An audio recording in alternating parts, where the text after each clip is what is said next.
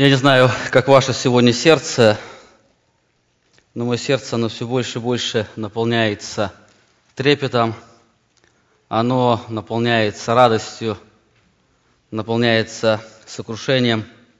Я благодарю вас, музыканты, за эти прекрасные песнопения. Я сегодня обратил внимание на каждое песнопение, которое мы с вами пели или слушали. В каждом песнопении отображалось это великое превосходство Иисуса Христа. Мы сегодня очень много пели о Иисусе Христе, мы очень много слышали, начиная от Его жизни, Его смерти. Если кто не знает, слово «Долороса» – это название улиц в Иерусалиме, по которой шел Иисус Христос на распятие, неся свой крест. Я, изучая эту тему, смотря на эти слова апостола Павла, я все больше и больше восхищаюсь Иисусом Христом. Читая слова апостола Павла Колоссянам, я вижу эту все больше и больше картину, в которой апостол Павел пытается нарисовать или раскрыть Иисуса Христа для верующих, живущих в Колоссах. Знаете, когда я готовил эту проповедь, я думал, что это у нас последняя проповедь на эту тему. Но когда я приготовил проповедь и уже смотрел следующие стихи, на которые мы с вами остановимся, мне невооруженным глазом опять бросилась эта великая картина, которую рисует апостол Павел, и он вновь говорит о превосходстве Христа. Он продолжает, он не может остановиться, и он берет следующую сферу и пытается раскрыть превосходство Иисуса Христа. А сегодня, беседуя с братьями на нашей утренней молитве, я вновь посмотрел на эти слова, на эти стихи. Я думаю, мы сегодня не сможем говорить обо всем, о чем я сегодня желал говорить. И мы, наверное, еще больше остановимся и посмотрим на превосходство Христа. Я думаю, это главная тема, это центральная тема нашей жизни. Если мы не понимаем Иисуса Христа, мы не сможем эффективно жить. Если мы не знаем Иисуса Христа, мы не сможем вечно с Ним проводить. Если мы не знаем Иисуса Христа, у нас нет будущего. Наше будущее – это в озере Огненном, о котором мы на протяжении нескольких недель с вами говорили. Я также хочу поделиться многими благословениями, которые мы переживаем в нашей церкви. Не только я и многие братья и сестры в нашей церкви, когда мы видим, как Евангелие, оно все больше и больше работает в сердцах людей. Мы встречаем все больше людей, которые нуждаются в изменении. Мы встречаем все больше людей, которые обращаются к нам для того, чтобы иметь это общение в Евангелии. Мы встречаем все больше людей, которые устали от этой жизни, которую они сами не пытаются управлять. И мы рады, что они приходят к этой точке, когда они видят то, что они сами уже не могут построить жизнь. Все их планы, все, что они делали, оно приводит их к несчастью. Вроде бы в жизни ничего не происходит, а в душе пустота. В жизни пустота, и впереди нет ничего, и мы имеем эти прекрасные общения с ними. Я хотел бы, чтобы церковь продолжала молиться за этих людей. Знаете, процесс восстановления – это нелегкий процесс. Я замечаю, как многие братья, они не успевают, у них есть свои семьи, очень много встреч, есть определенные служения в церкви. Я хотел бы, чтобы вы молились за этих братьев, чтобы вы молились о том, чтобы Бог все больше и больше посылал братьев для нашей церкви, которые способны оказывать влияние, которые способны помогать людям находить успокоение в Евангелии и понимать его. Это особая молитва. А сегодня перед служением мы разговаривали, мы нуждаемся в еще одном служении. Нашу церковь посещают некоторые люди, которые не совсем хорошо знают русский язык, и для них сложно слушать все на русском языке. И мы желаем как можно быстрее, чтобы нам сделать служение синхронного перевода на английский язык. И нам нужен человек, который мог переводить, человек, который имеет эти способности очень ярко передавать эти истины Священное Писание на английском языке. Вы также молитесь об этом, чтобы Бог нам послал такого человека, для того, чтобы мы могли все больше и больше оказывать эффективное влияние. Мы также получаем письма с других городов, тех людей, которые также вместе с нами участвуют в нашем служении, и они слушают проповеди, и они говорят о тех благословениях, которые они испытывают. У нас есть нужда для людей. Людям очень трудно бывает слушать аудиопроповеди, час 15 слушать и не видя проповедника. И мы также просим вас, молитесь о том, чтобы Бог дал нам развитие видеослужения, чтобы Бог послал того человека, который мог взять на себя эту ответственность за это служение, для того, чтобы проповедь Евангелия, для того, чтобы влияние Божьей истины, оно могло эффективнее распространяться на этой земле. Это наша общая нужда, и хотел бы, чтобы мы как церковь могли вместе соприкоснуться и вместе соединиться с этой нуждою к Иисусу Христу. Я также хотел напомнить, у нас есть молитвенные листки, которые мы вам раздали на малых группах. Посвятите себя в молитву за этих людей. Мы видим, как молитвы святых, они изменяют этих людей. Мы видим, как они приходят к осознанию необходимости своего спасения в Иисусе Христе. И мы всех просим присоединиться и посвятить себя для того, чтобы влиять на других людей. Итак, мы с вами сегодня продолжаем изучать центральную тему послания к Колоссянам, где Павел продолжает раскрывать превосходство Иисуса Христа. В прошлом воскресенье мы начали говорить об одном очень важном термине Нового Завета, который описывает богатство спасения в Иисусе Христе. И помните этот термин примирение. Мы с вами говорили, что термин примирение, оно имеет значение сменять враждебность на дружбу, которая предполагает восстановление прежнего утраченного состояния. Мы с вами говорили в прошлое воскресенье, когда в Библии идет речь о примирении, оно имеет в виду восстановление прежних правильных отношений между Богом и человеком. И также мы с вами говорили, оно имеет в виду восстановление правильных и прежних отношений между Богом и Вселенной, о чем мы очень подробно говорили в прошлое воскресенье. Также, когда Библия говорит о примирении, она имеет в виду восстановление прежнего утраченного состояния, как человека, так и Вселенной. Вы помните, в прошлое воскресенье мы с вами посмотрели на действие примирения в более широком спектре примирения. Мы с вами говорили о примирении Бога со Вселенной.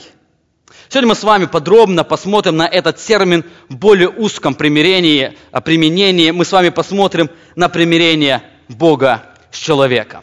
Знаете, примирение с Богом, с человеком – это очень важное событие, которое приведет к восстановлению не только человека, и мы с вами говорили, это событие, оно приведет к восстановлению всей Вселенной, когда Бог вновь подружится с этой Вселенной. В прошлое воскресенье мы с вами говорили, что грехопадение людей, оно привело к проклятию и ужасной трагедии не только в жизни человека, не только в человечестве, но привело к этому ужасному проклятию всей Вселенной. И восстановление этой Вселенной, оно начинается с восстановления человека. Восстановление Вселенной, оно начинается с примирения Бога с человеком. И мы сегодня вместе с вами об этом посмотрим. Это очень важное событие. Во-вторых, это очень важное событие в жизни человека, потому что это событие, оно определяет его будущность. Это событие примирения Бога с человеком, оно определяет не только его будущее, но оно определяет его настоящую жизнь.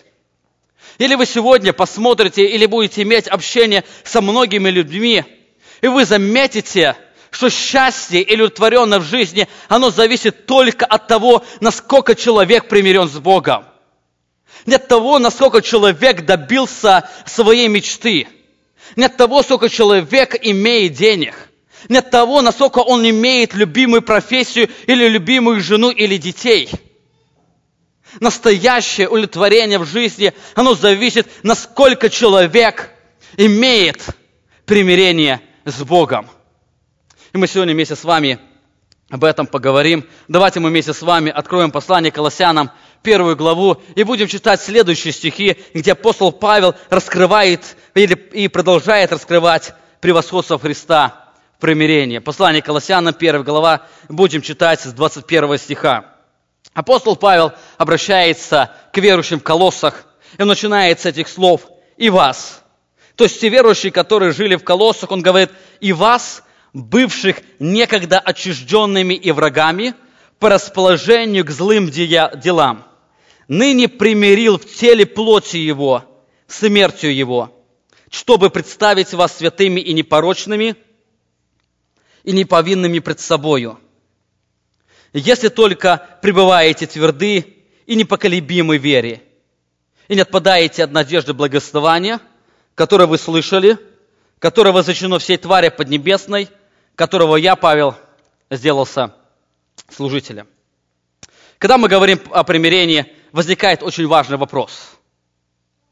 А почему нам нужно примирение? Кто-то может сказать, я ничего плохого Богу не делаю и не сделал. Я совершенно живу своей независимой жизнью.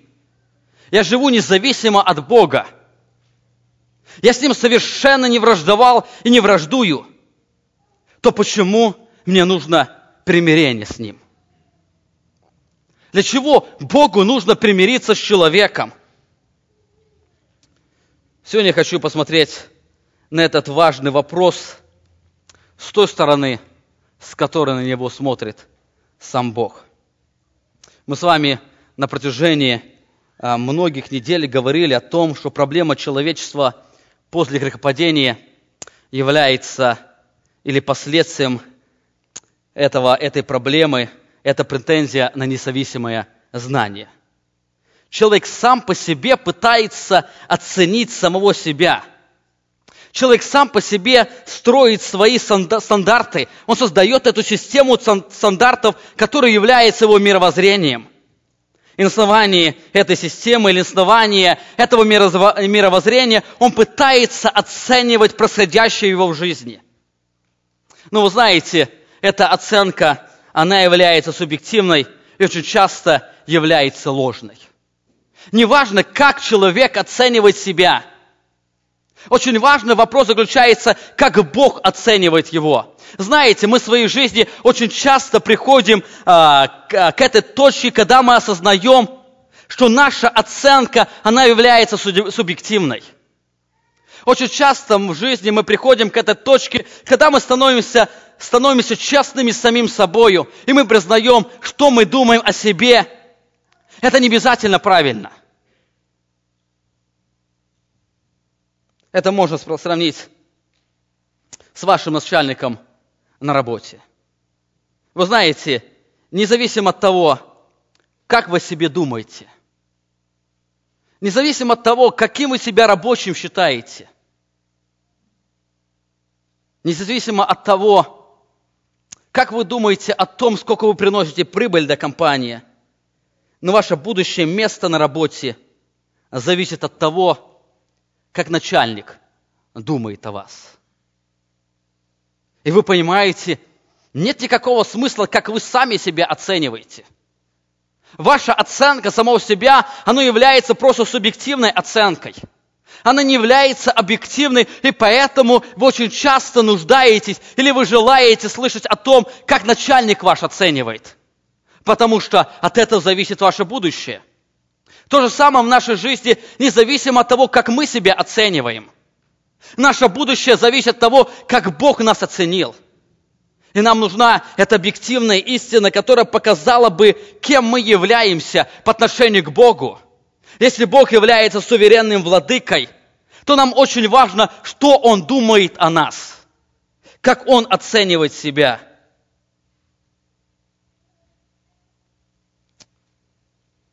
Итак, я хочу вместе с вами посмотреть на эту проблему. Я замечаю, сегодня люди, они соглашаются о том, что их оценка, она является субъективной по сравнению начальника. Но когда они говорят о божественной истине, Но когда они говорят о Боге, они думают, что их оценка является объективной, они правильно о себе думают. Именно поэтому сегодня миллионы людей не видят своей глубокой проблемы. Они не видят своей глубины, и они не видят того, что они находятся во вражде с тем, от кого зависит настоящее и будущее их жизни. В этом тексте, который мы с вами читаем, Бог через апостола Павла дает объективную оценку каждого человека, который непримиренный с Богом. Посмотрите еще раз на 21 стих. Апостол Павел говорит: «И вас, бывших некогда отчужденными и врагами по расположению к злым делам». Здесь апостол Павел раскрывает сущность человека, кем он был до примирения. Он говорит о том, почему человеку нужно примирение. И обратите внимание на эти слова. Здесь апостол Павел открывает две причины, которые показывают на того, почему человеку нужно примирение с Богом. Давайте мы вместе с вами пытаемся подробно посмотреть на эти причины, о чем апостол Павел говорит. Заметьте, он говорит: «И вас, бывших некогда». Он говорит о верующих в Колоссах, он говорит, что вы когда-то такими были, и поэтому вам нужно было примирение. И он приводит две причины. Во-первых, он говорит, что верующие в Колоссах до обращения, они были отчуждены от Бога, то есть они были разделены с Богом. Посмотрите еще раз на эти слова. Он говорит: «И вас, бывших некогда отчужденными». Слово «отчужденными», оно имеет значение быть чужим, отсеченным или отделенным. Он говорит о том, что человек до примирения является полностью разделенным с Богом. Человек до примирения, он является полностью чужим для самого Бога, который определяет, имеет власть на этой земле. И обсуждая над этими словами, смотря на значение этого слова, я посмотрел и увидел, апостол Павел здесь рисует две очень важные причины разделения с человеком. Он говорит о том, что человек, он разделен от Бога, и приводит две причины, почему он разделен. Я хотел бы вместе с вами посмотреть на эти причины. Во-первых, первая причина, которая привела человека к разделению с Богом, она исходит из сердца человека. Она исходит из мышления человека. Вы помните, если вы читали 3 главу книги «Бытие», где Моисей описывает результат грехопадения или процесс грехопадения, он говорит, что первой причиной грехопадения это стала претензия на независимое знание. Когда человек сам решил определять, оно исходило из его мышления. Посмотрите еще раз на эти слова. Апостол Павел говорит не только на причину или нужду примирения, но он говорит, почему с человеком это произошло. Он показывает на причину разделения, почему человек отчужден от Бога, почему это произошло разделение. Он говорит, по расположению к злым делам. Греческое слово «дианоя», переведенное как расположение, оно имеет значение образ мыслей или сознание, или мышление человека. Знаете, из этого же корня «ноя» есть другое слово «метаноя», которое говорит о перемене мышления. Но здесь апостол Павел говорит о самом мышлении человека «дианоя». То есть человек, он отчужден от Бога по причине его мышления, по причине его сердца, по причине его вот этого процесса или сознания, которое происходит в его мышлении. То есть апостол Павел говорит, что человек отчужден от Бога по причине его мышления. И обратите внимание, дальше он говорит, он уточняет. Он говорит, чем заполнено мышление человека. В чем проблема мышления человека? Он говорит, по расположению, по мышлению к злым делам. Заметьте, он говорит, что последствием грехопадения является то, что человек постоянно и постоянно думает о зле. Это одно из последствий грехопадения, когда человек потерял истинное знание, и поэтому он живет в ложной системе ценностей. И центр этой системы ценностей стоит эгоизм, который приводит к злу на этой земле. Вы помните, в книге «Бытие» мы читаем оценку, которую Бог дает для человечества. Если будете читать внимательно эту книгу, вы найдете подобные слова и в 6 главе, и в 8 главе.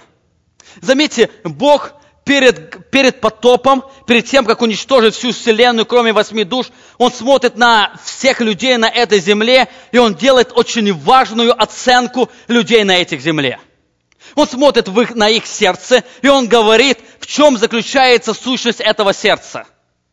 Но Он удивляет более того, как была уничтожена вся вселенная, и осталось 8 человек, которые произошли от праведного человека.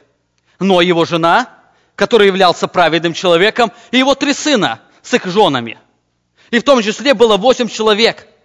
И после грехопадения Бог смотрит на этих 8 человек.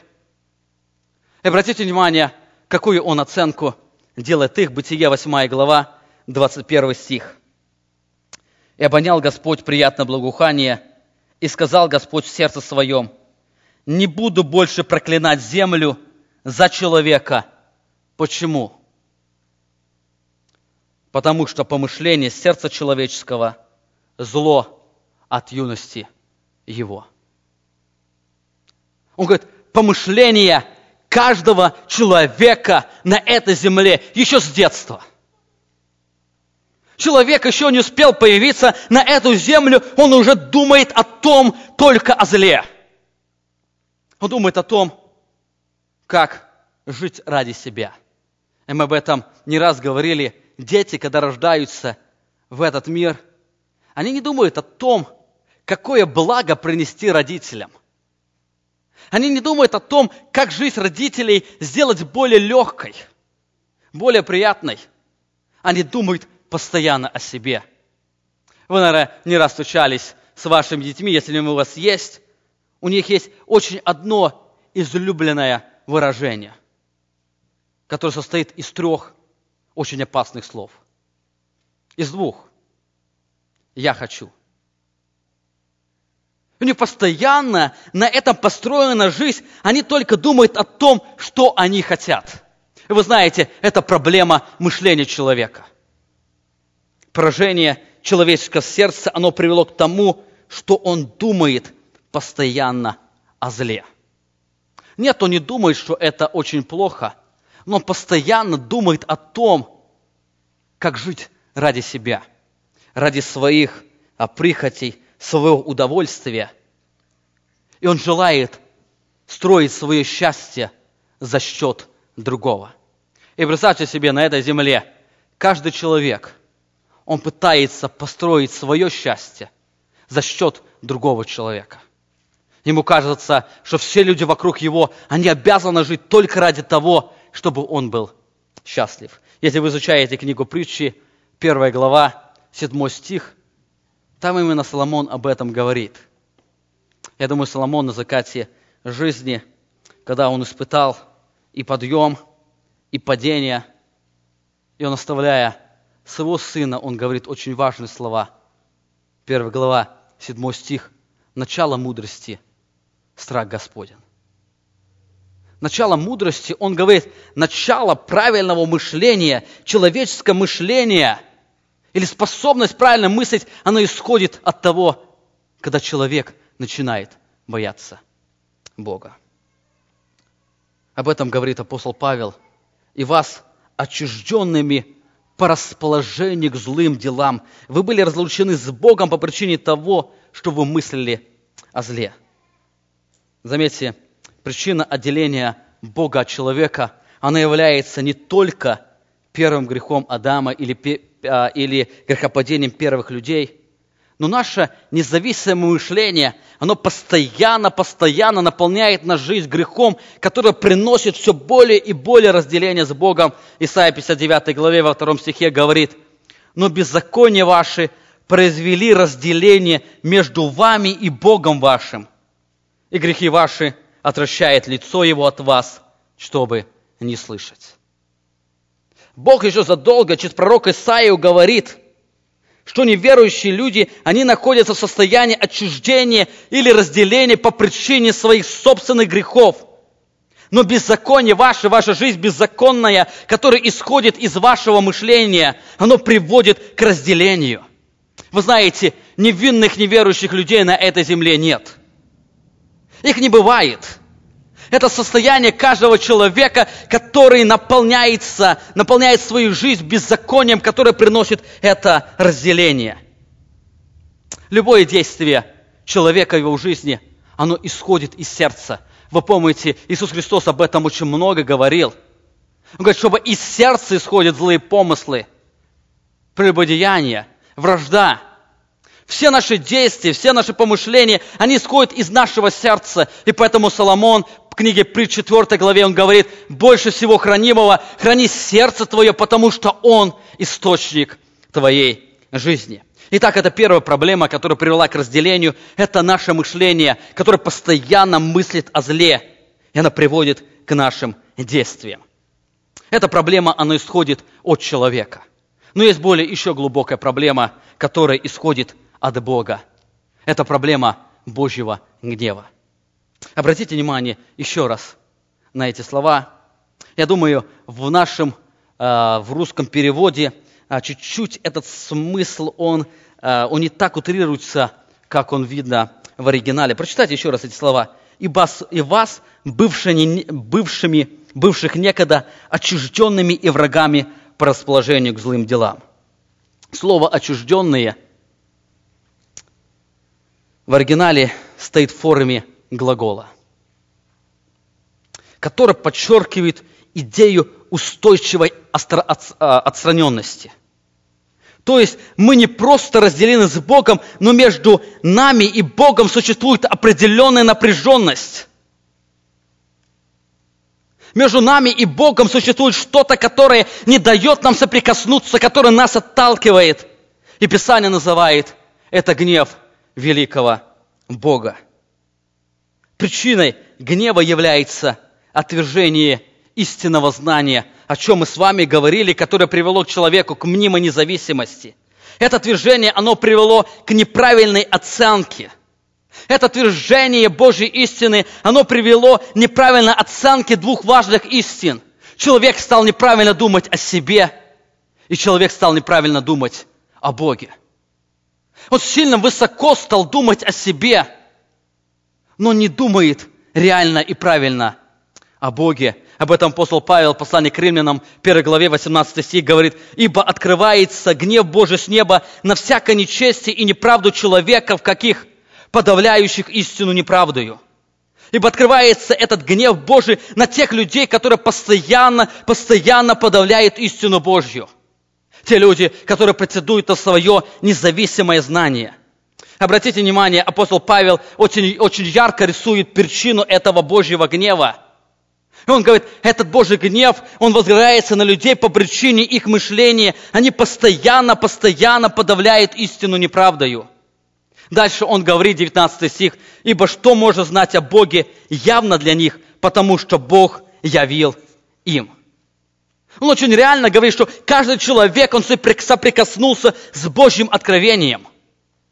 Каждый человек, он знает о существовании Бога, но он постоянно пытается подавлять истину Божью ложью. Это сегодня отражается в разговорах, это сегодня отражается в книгах, это сегодня отражается в жизнях многих людей. Вы помните, недавно я говорил, почему сегодня не пишут книги, которые отвергают существование Бабы-Яги, персонажа из русской сказки? Потому что все уверены, ее нет. Но у меня возникает вопрос, почему сегодня пишутся сотни и сотни книг, которые пытаются отвергнуть существование всемогущего Бога? Апостол Павел отвечает на этот вопрос. Причина – люди подавляют истину Божью ложью. Если люди были бы уверены, что Бога нет, они бы не писали бы книги. Зачем доказывать то, чего нет? Вы знаете, мы в нашей жизни этим не занимаемся. Мы не доказываем то, чего нет. И поэтому апостол Павел говорит, эти люди, они подавляют истину Божью ложью. Они живут в совершенно ложной системе ценностей.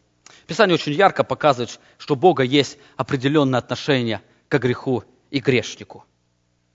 И это отношение, оно проявляется в Его святом гневе.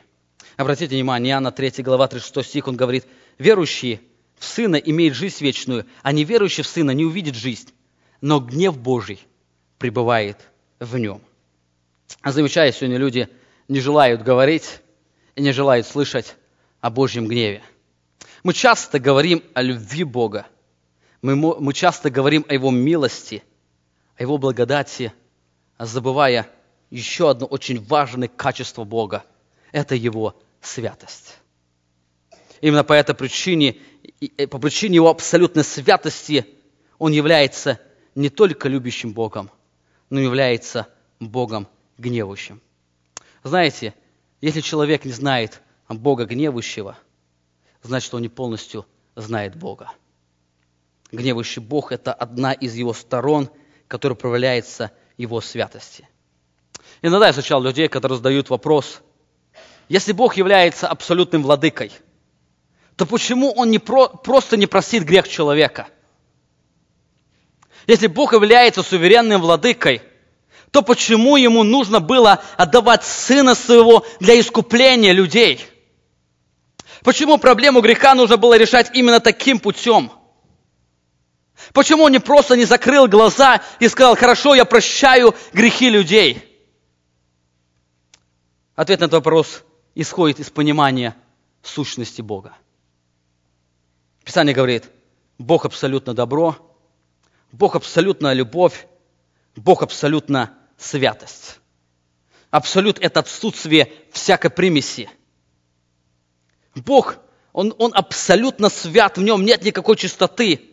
Это Его сущность. Это та характеристика, которая определяет самого себя, Его, кем Он является.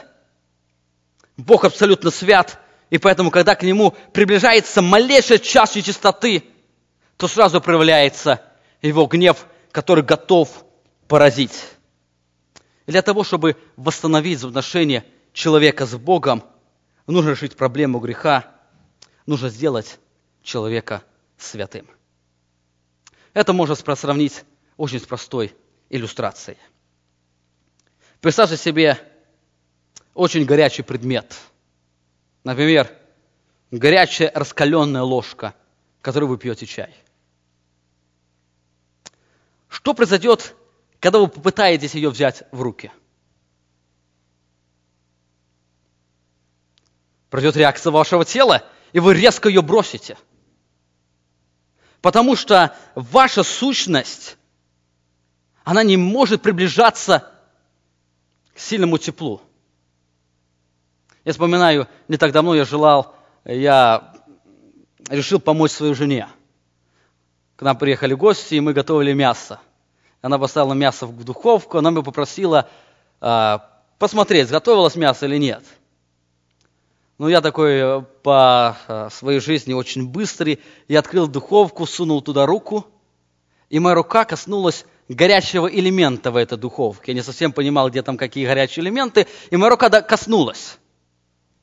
Я не думал о том, что мне сейчас нужно убрать руку из духовки. Она просто вылетела оттуда. Только почувствовала сильную теплоту, она просто вылетела. Я думаю, знакома эта ситуация в жизни.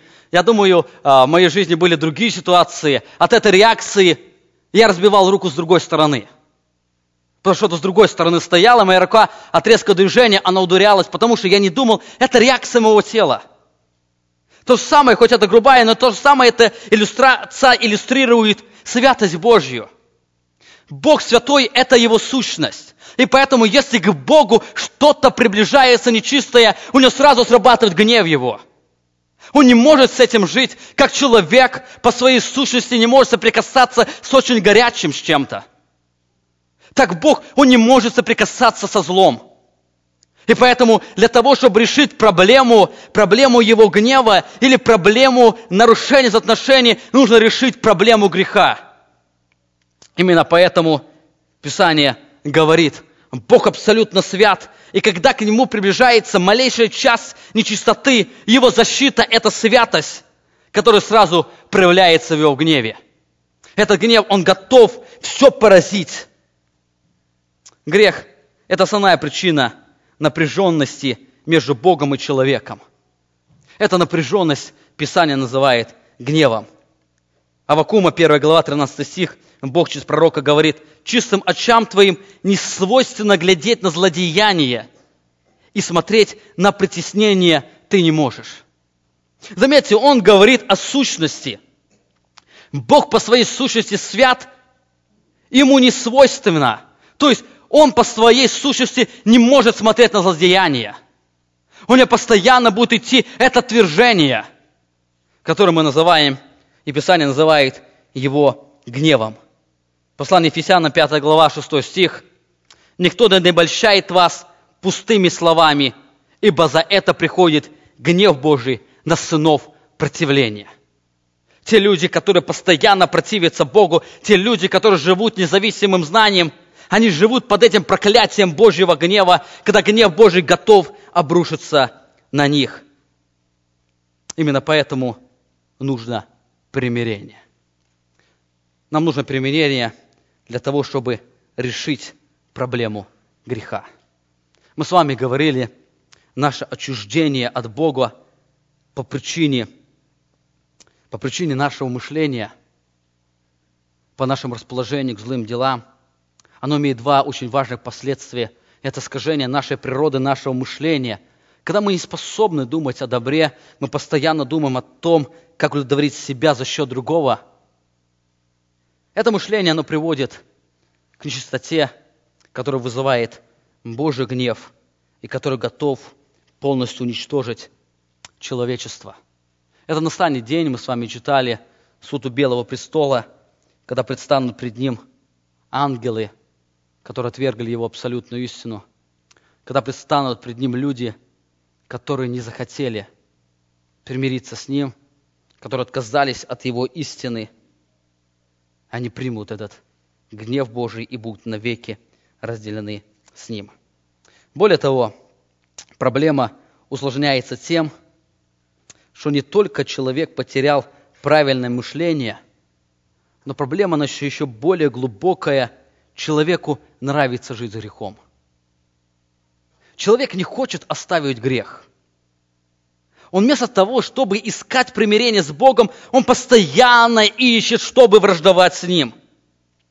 В его ложной системе ценностей Бог является тем, кто пытается ущемить его счастье. Вы, наверное, не раз встречались с неверующими людьми, которые говорят: «О, если мне пойти в церковь, мне придется ставить то, другое, третье. А тогда ради чего мне жить?» То есть для многих людей Бог является тем, кто пытается ущемить их счастье. Но Павел говорит, это является результатом того, что они пытаются подавить истину Божью ложью. Люди, они постоянно живут полной во вражде с Богом. Это является второй причиной, которую приводит нам апостол Павел в этом повествовании. Обратите внимание еще раз на эти слова. Апостол Павел говорит: «И вас, бывших некогда отчужденными и врагами по расположению к злым делам». Слово «враг», оно еще, и это слово можно еще перевести как «полной ненависти». То есть он говорит: «Вас, бывших, наполненными полной ненависти к Богу». Знаете, неверующий человек, он не только отделен от Бога, но по своей греховной сущности постоянно ненавидит Его. Он ненавидит Божьи законы, он ненавидит Божьи заповеди. Он ненавидит его самого по причине его ложного мышления. Я сегодня с вами говорил, потому что он думает, что Бог желает лишить его счастья. Что Бог является тем, кто пытается как-то ограничить его счастье на этой земле. Это исходит от его мышления. Человек избрал совершенно другую систему ценностей. Он избрал совершенно другое мировоззрение, где он сам нарисовал себе иллюзию счастья, которым он пытается добиться. И об этом Иисус Христос говорил с Никодимом. Иисус Христос очень ярко показал Никодиму, почему его люди не принимают на этой земле. Почему вроде бы религиозный народ, евреи, которые очень много слышали от Бога, фарисеи, саддукеи, книжники, которые очень тесно соприкасаются с Писанием, почему они не принимают его? Одна из причин, он говорит, это причина их мышления. Они сами нарисовали себе то, от чего они будут счастливы. И когда Бог пришел на эту землю, Он показывает совершенно другую систему ценностей. И люди, не желая отказаться от твоей жизни, они продолжают с Ним враждовать. Прочитайте Евангелие, 4 Евангелия, вы увидите, как народ на этой земле, он постоянно враждует с Ним. Иисус Никодиму в начале своего служения, Он говорит об этом. Почему это происходит? Иоанна 3 глава, 19 стих. Он говорит, суть же состоит в том, что свет пришел в мир, но люди более возлюбили тьму, нежели свет. Почему? Потому что дела их были злы. Ибо всякий, делающий злое, ненавидит свет и не идет к свету, чтобы не обличились дела его, потому что они злы. Обратите внимание, Иисус очень точно и правильно делает определение человека. Он очень точно показывает причину враждебности людей против Бога. Она исходит из их мышления. Он говорит, они возлюбили больше тьму, нежели свет. Они возлюбили более свою систему ценностей. У них есть свое мировоззрение, от которого они не желают отказаться. Вы знаете, это одна из причин, почему сегодня люди не желают иметь общение с Богом. Это одна из причин, почему люди продолжают подавлять истину Божью ложью. Сегодня люди не желают, чтобы Бог открыл им, что их дела злы. Люди сами по себе знают, что дела, которые они совершают, они являются злыми делами. Но по причине того, что они не желают их оставить, они всячески убегают от того, кто показывает им сущность их мышления. И поэтому Иисус Христос говорит, свет пришел в мир. Пришел тот, мы с вами говорили, кто принес полное откровение Божье, но люди не возлюбили тьму по причине их злых дел. Вы помните грехопадение первых людей? Сразу же после грехопадения они отказываются иметь общее отношение с Богом. В первый день грехопадения, когда Бог приходит к ним, для того, чтобы иметь общение, они полностью отказываются от Него. Бытие 3 глава, 8 стих, он говорит, «И услышал голос Господа Бога твоего». Это после того, как Адам и Ева, они нарушили Божью заповедь, они избрали свою систему ценностей. И когда они увидели свою сущность, и дальше они слышали, что Бог пришел в сад, как обычно. Каждый день он имеет общение с ним, и здесь уже совершенно другая обстановка. И услышали голос Господа Адам и Ева, ходящего в раю во время прохлады дня. И скрылся Адам и жена его от лица Господа Бога между деревьями. Заметьте, совершенно большой контраст между того, что у них было до грехопадения и после того, как они избрали свою систему ценностей. Они сразу прячутся от Бога. Они ничего не желают иметь с Богом, они становятся Его врагом. Для них Бог становится кем-то чужим. Он для них становится их врагом. И одна из причин их странного поведения – они возлюбили грех, и они боятся, что грех их будет раскрыт. Они не желают иметь общение с Богом, потому что Бог обязательно раскроет их сущность, что Он и сделал.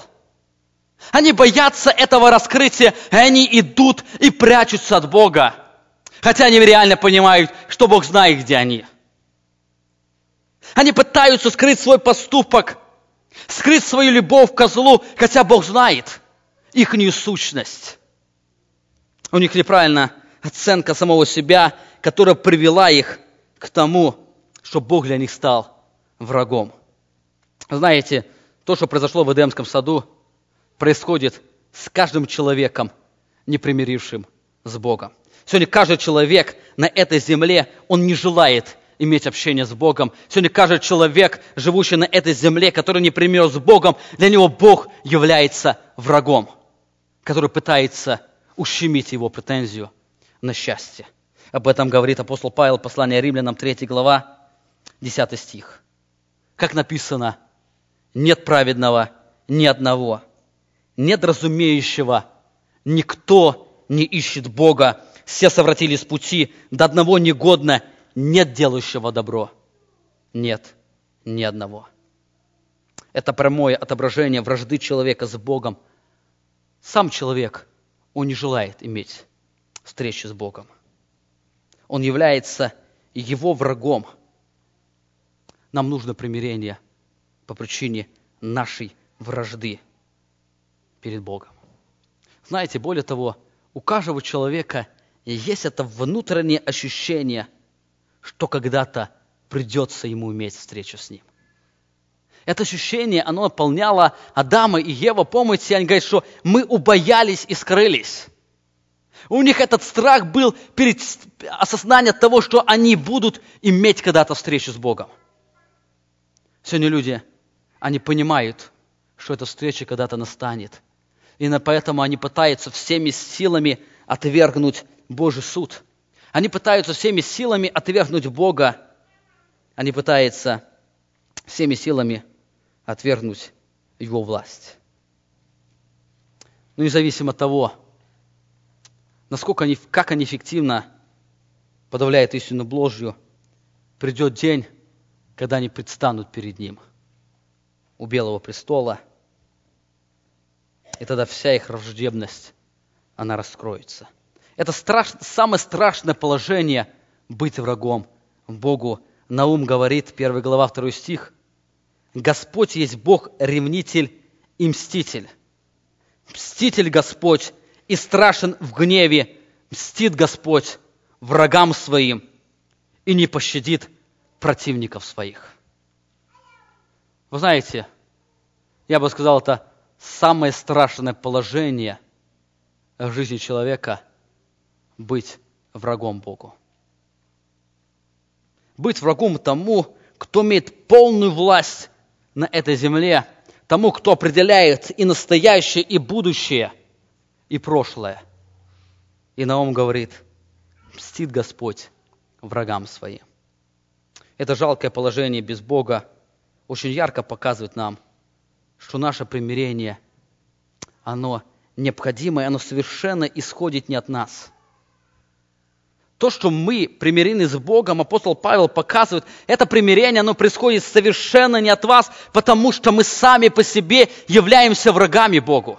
Мы не желаем иметь с Ним примирение, мы не желаем Его слушать, мы постоянно имеем свою претензию, мы постоянно сами интерпретируем все происходящее. Мы постоянно сами пытаемся сделать определение всего, и поэтому апостол Павел выше, мы об этом в прошлый раз читали, он говорит, 19 стих: «Ибо благоугодно было Отцу». Это желание Отца, это Бог решил, чтобы в Нем обитала всякая полнота, и чтобы посредством Его примирить с собою все. Наше примирение с Богом, оно совершенно исходит не от нас. Наше примирение перед Богом, оно совершенно исходит не из нашего мышления и не из нашего желания. Наше желание – это постоянная вражда с Богом. Я замечаю, сегодня очень многим трудно смириться с тем, что примирение с Богом, оно совершенно не исходит от них. Вы знаете, это несогласие, оно происходит от неполного осознания своей враждебности с Богом. Это несогласие, оно исходит от неправильной оценки самого себя. Так, когда человек, он оценивает себя не на основании истины, а на основании своей системы ценностей, он обязательно придет к тому, что он достоин примирения. Но апостол Павел говорит, это было угодно Отцу. И дальше он говорит, потому что мы были отчужденными и врагами по причине нашего мышления и нежелания быть с Отцом. Более того, апостол Павел очень ярко показывает, что наше примирение или восстановление человека Бог решает через решение проблемы греха. Мы с вами говорили, помните, причина отчуждения, оно является гнев Божий, который происходит из-за греха человека. Бог святой, и когда к нему приближается что-то греховное, что-то нечистое, постоянно идет это отвержение.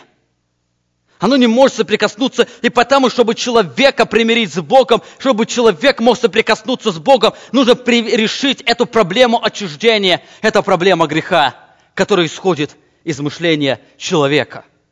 Нужно изменить мышление человека. Нужно изменить его совершенно другую систему ценностей и решить проблему греха. Это утолить Божий гнев.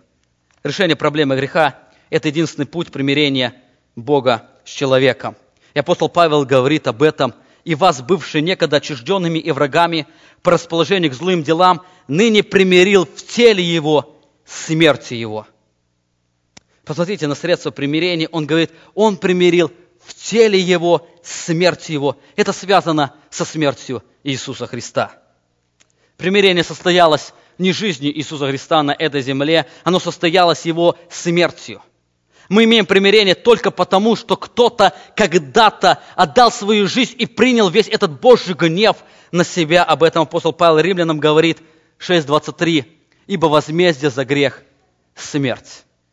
Кто-то должен был принять этот Божий гнев, кто-то должен был решить проблему греха, то есть взять наказание за грех на себя. Грех Божий по причине нашего греха, он был должен полностью истребить нас, подвергнув нас второй смерти. Это подвергнув нас полному разлучению с Ним в озере огненном. И мы не раз об этом говорили, и сегодня пели песнопения об этом. Бог решает эту проблему через смерть Иисуса Христа. Поэтому апостол Павел говорит, мы имеем примирение через смерть Его. Кто-то заплатил полную цену за наши грехи, отдав свою жизнь. Более того, очень важно сказать, Христос умер не только ради грешников. Христос умер не только ради нас, но Писание очень ярко говорит, что Христос умер вместо нас. Христос умер вместо человека, тем самым Он принял гнев Божий на себя, разрешив проблему греха. Христос взял место грешника, принеся заместительную жертву на Голгофском кресте и уплатив за грехи всех нас. Эта жертва, она удовлетворила Божий гнев. Об этом апостол Павел очень ярко говорит во втором послании Коринфянам 5 глава, 21 стих. «Ибо не знавшего греха Он сделал для нас жертву за грех, чтобы мы в нем сделались праведными перед Богом». Обратите внимание на союз «для», в греческом это гипер, оно имеет значение замещения, то есть вместо кого-то. Он говорит, ибо не знавшего греха, Христос не знал греха, Он, будучи святым, Он сделался вместо нас грешником, чтобы мы сделались вместо Него праведными. Это можно сравнить с простой иллюстрацией, то есть Бог, Он стал вместо нас и принял Божий гнев на себя, а нас поставил вместо Него святыми, чтобы мы имели это спасение. Бог полностью решает эту проблему греха через восстановление в нас своего образа. Он полностью забирает всю нашу греховную природу на себя и отдает нам свое правильное мышление. Он дает нам свою праведную жизнь, через которую мы имеем спасение. Об этом также Петр говорит в своем послании, 1 Петра 3 глава, 18 стих. «Потому что и Христос, чтобы привести нас к Богу, однажды пострадал за грехи наши, праведник за неправедных. Праведник за неправедных. Вот это слово «за», опять гипер, оно имеет вместо кого-то, он говорит, что он сделался праведник вместо неправедных. Посмотрите еще раз на эти стихи. Потому что Христос, чтобы привести нас к Богу, чтобы соединить нас с Богом, Он однажды пострадал за грехи наши, приняв гнев как праведник вместо неправедного. То есть Иисус Христос, Он стал вместо нас и принял гнев Божий на себя. Христос на кресте не стал грешником, Он остался святым, как Он и был. Но Отец поставил Иисуса Христа в положение грешника, вменяя Ему грех и приняв Его смерть, как уплату за грех, утолив эту реакцию Божьего гнева, который исходит от Его святости. Кто-то сказал, пожалуй, наиболее значительную роль в подвиге Иисуса Христа сыграла Его смерть на кресте. Будучи праведным, Иисус Христос не должен быть умереть, но Он умер только потому, что умер вместо нас. Я хотел бы, чтобы эта очень яркая картина, она осталась в нашем сознании. Мы имеем спасение не потому, что кто-то умер за нас. Мы имеем спасение, потому что кто-то отдал жизнь свою вместо нас. И в этом заключается наше спасение, и в этом заключается дар спасения. Мы имеем это спасение только по благодати Божьей, потому что Бог, Он принял смерть вместо нас. Он взял полностью греховную нашу жизнь, те грехи, которые мы сделали, делаем и будем делать. Он взял полностью на себя, принял смерть Божью, гнев Божий, а свою праведность отдал для нас, о чем он говорит дальше. Именно поэтому апостол Павел говорит, «И вас, бывшие некогда, отчужденными и врагами по расположению к злым делам, ныне примирил в теле Его смертью Его». То есть апостол Павел показывает, что смерть Иисуса Христа, она решила глобальную проблему человечества. Она решила эту проблему греха. Человек был когда-то отчужден от Бога, он становится теперь близко с Ним. Человек был врагом Богу, теперь он становится Его другом по причине того, что решается проблема греха, решается проблема мышления человека. В этом главная сущность примирения во Христе Иисусе. Это конечная цель примирения. Бог через примирение, Он восстанавливает правильные взаимоотношения с человеком. Он восстанавливает первоначальное утраченное его положение. Он восстанавливает его мышление. Он восстанавливает его жизнь. И теперь человек, он желает преклоняться перед Ним. Заметьте, апостол Павел очень ярко рисует, для чего Бог примиряется с человеком, что примирение нам дает. Он говорит об этом в 22 стихе. «И вас, бывших некогда отчужденными и врагами по расположению к злым делам, ныне примирил в теле и плоти Его, смерть Его». И дальше говорит, чтобы представить вас святыми и непорочными и неповинными пред собою. В этом отображается конечная цель примирения, чтобы сделать нас святыми, непорочными и неповинными. Это прекрасные слова, которые говорит апостол Павел. Апостол Павел говорит, и Бог говорит, и если человек хочет находиться рядом с Богом, он должен быть очищен от всякого греха. Он должен быть непорочным, он должен быть без пятна и не имеющим, и быть неповинным, то есть не иметь недостатков. Он должен быть святым. Именно такое очищение, оно необходимо, чтобы грешники могли предстать перед Богом. Мы с вами говорили, это природа человека, это его сущность. Бог является святым, и когда к Нему приближается любая нечистота, то Его святость, Его защита, она срабатывает в Его гневе, который готов поразить. И для того, чтобы нам находиться вместе с Богом, мы должны быть очищены от всякого греха. Мы не должны иметь даже каплю нечистоты. И поэтому он говорит, чтобы нас сделать святыми, непорочными и неповинными. В этих словах апостол Павел говорит о полном восстановлении человека. Человек становится подобным быть Адаму, каким он был до греха. Когда Адам имел эту способность постоянно предстоять перед Богом, когда имел эту способность разговаривать с Богом. Здесь апостол Павел рисует 3 конечных причины примирения с Богом, с человеком. Хотел очень кратко на них остановиться. Первое, он говорит, это святость. Чтобы представить вас святыми пред собою. Греческое слово «святость» хагиос, оно означает отделенный от греха и посвященный Богу. Об этом мы вчера говорили на занятиях. Это имеется в виду отделение от чего-то и посвящение. Апостол Павел говорит о том, что через примирение Бог нас полностью отделяет от греха и посвящает нас для Бога. Мы с вами говорили, для того, чтобы мы имели общение с Богом, мы должны стать святыми. По причине того, что Бог свят, и мы должны быть святы. Никакая нищета не может находиться с Богом. И апостол Павел говорит, что через примирение, через жертву Христа, через заместительную жертву мы становимся святыми. Я хотел бы обратить внимание на очень важные слова, что наша святость, она не генерирована нами. Она совершенно не наша. Эта святость является святостью самого Бога в лице Иисуса Христа. Это святость или праведность, которую мы имеем через заместительную жертву Иисуса Христа. 2 Коринфянам 5 глава 21 стих мы с вами читали. «Ибо не из нашего греха Он сделался вместо нас грешником, чтобы мы вместо Него сделались праведными перед Богом». Мы вместо Него сделались праведными перед Богом.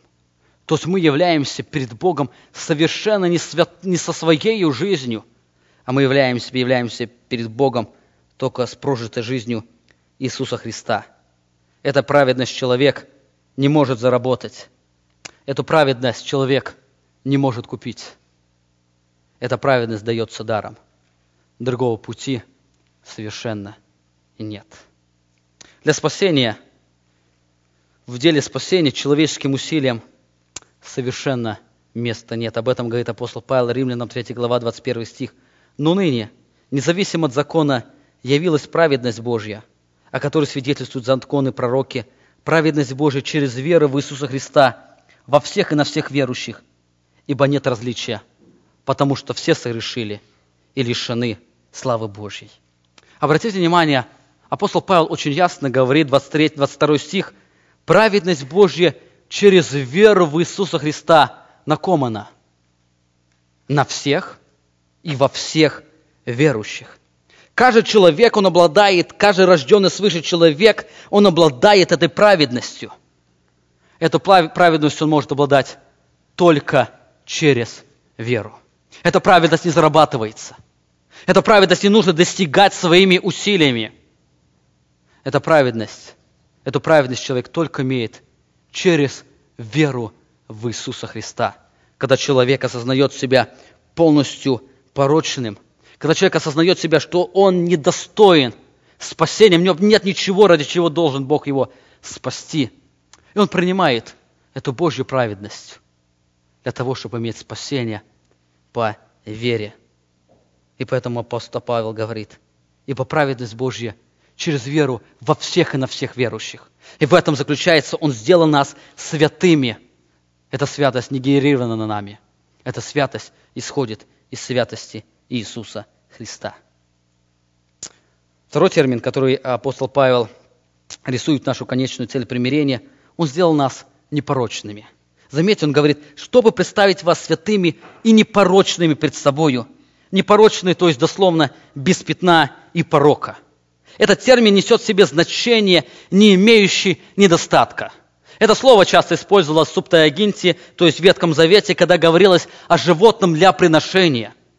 Человек должен был принести животное для всесожжения, то животное, которое не имело недостатка.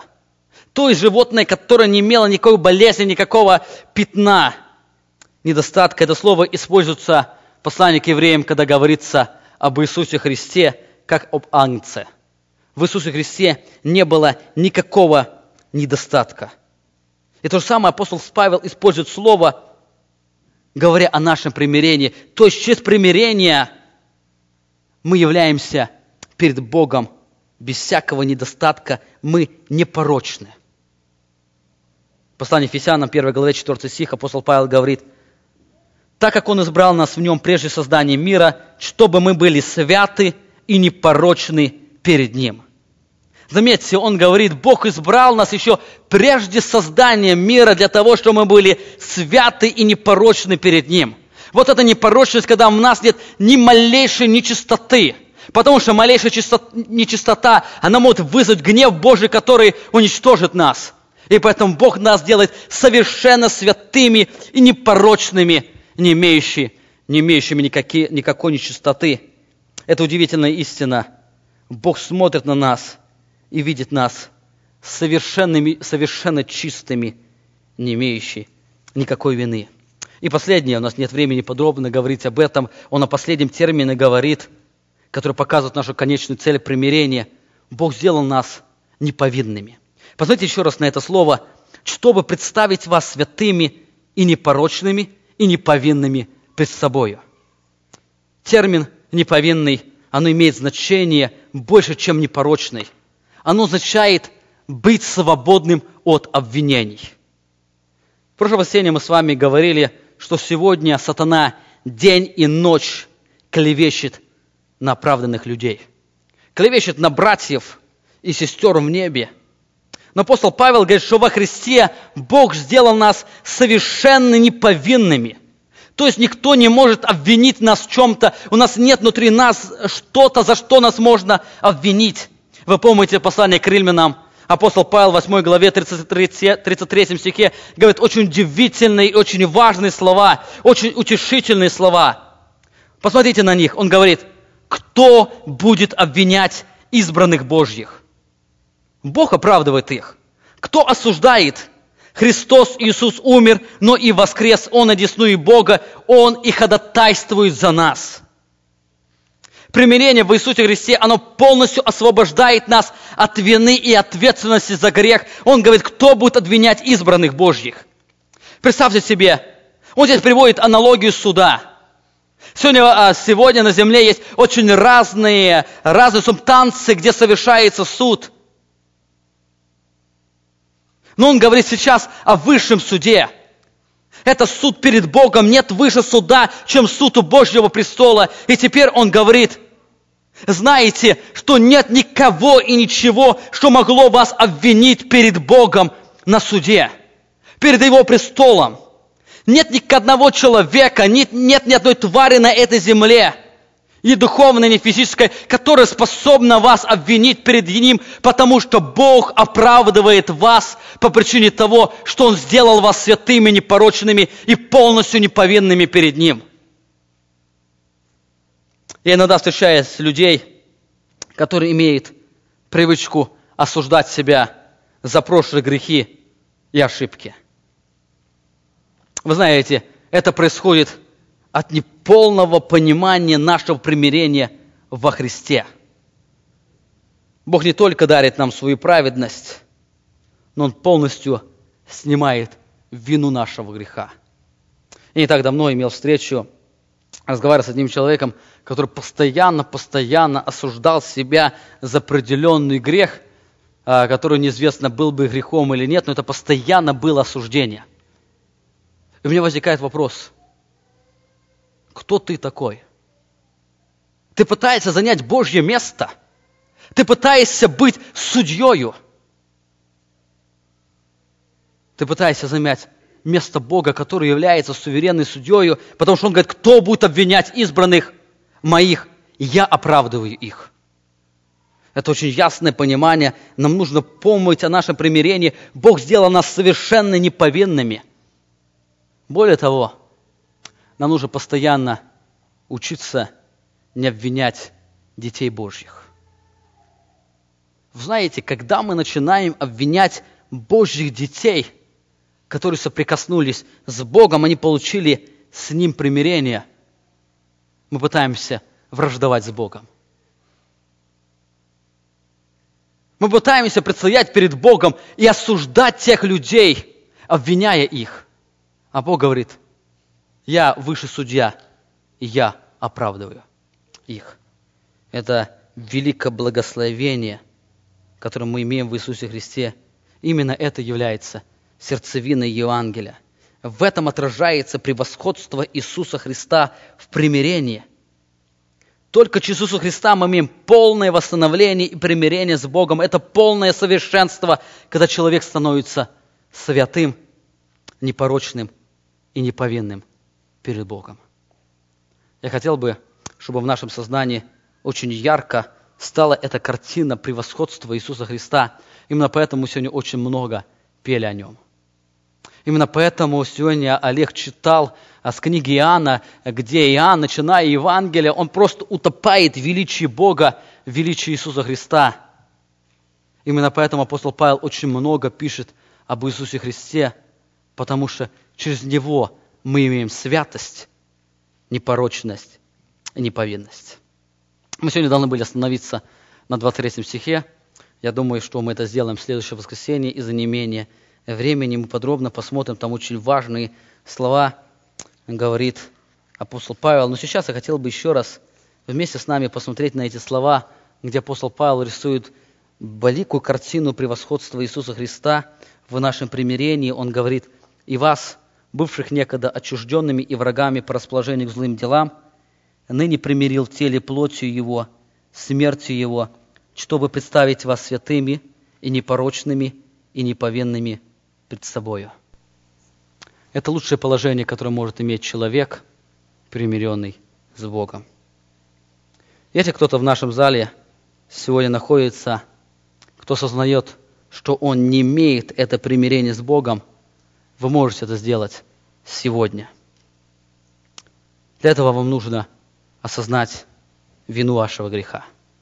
Вам нужно признать, что в вашей жизни нет ничего, ради чего Бог должен спасти вас. Вам нужно прийти и осознать вот эту Божью оценку вас. Вы являетесь Его врагом. Вы пытаетесь враждовать с Ним. Вам нужно признать вашу отчужденность от Бога по причине вашего ложного мышления, по причине вашей собственной системы ценностей, которую вы пытаетесь постоянно утверждать. Вам нужно исповедать перед Богом вашу вражду с Ним и принять Божью святость даром. Его праведность по вере. Мы имеем эту праведность по вере, вам нужно признать свою враждебность и принять Его дар праведности. И Бог сделает вас великую перемену в сердце, когда вы придете к точке признания господства Иисуса Христа в своей жизни. Знаете, жизнь христианина – это счастливая жизнь, потому что он живет естественной жизнью. Чем человек близко соприкасается со Христом, его права не ущемляются. Он становится более удовлетворенным, свободным от зла. Если вы желаете иметь примирение, вы после богослужения можете подойти кому-то из служителей церкви, ко мне, коллегу, к Сергею, Геннадию или другим братьям. И можем иметь с вами общение, можем более подробно рассказать вам о Евангелии, то Евангелие, которое раскрывает эту великую картину нашего примирения с Богом, для того, чтобы вам не казаться когда-то у Белого престола в состоянии враждебности перед Богом. Да благословит вас Бог.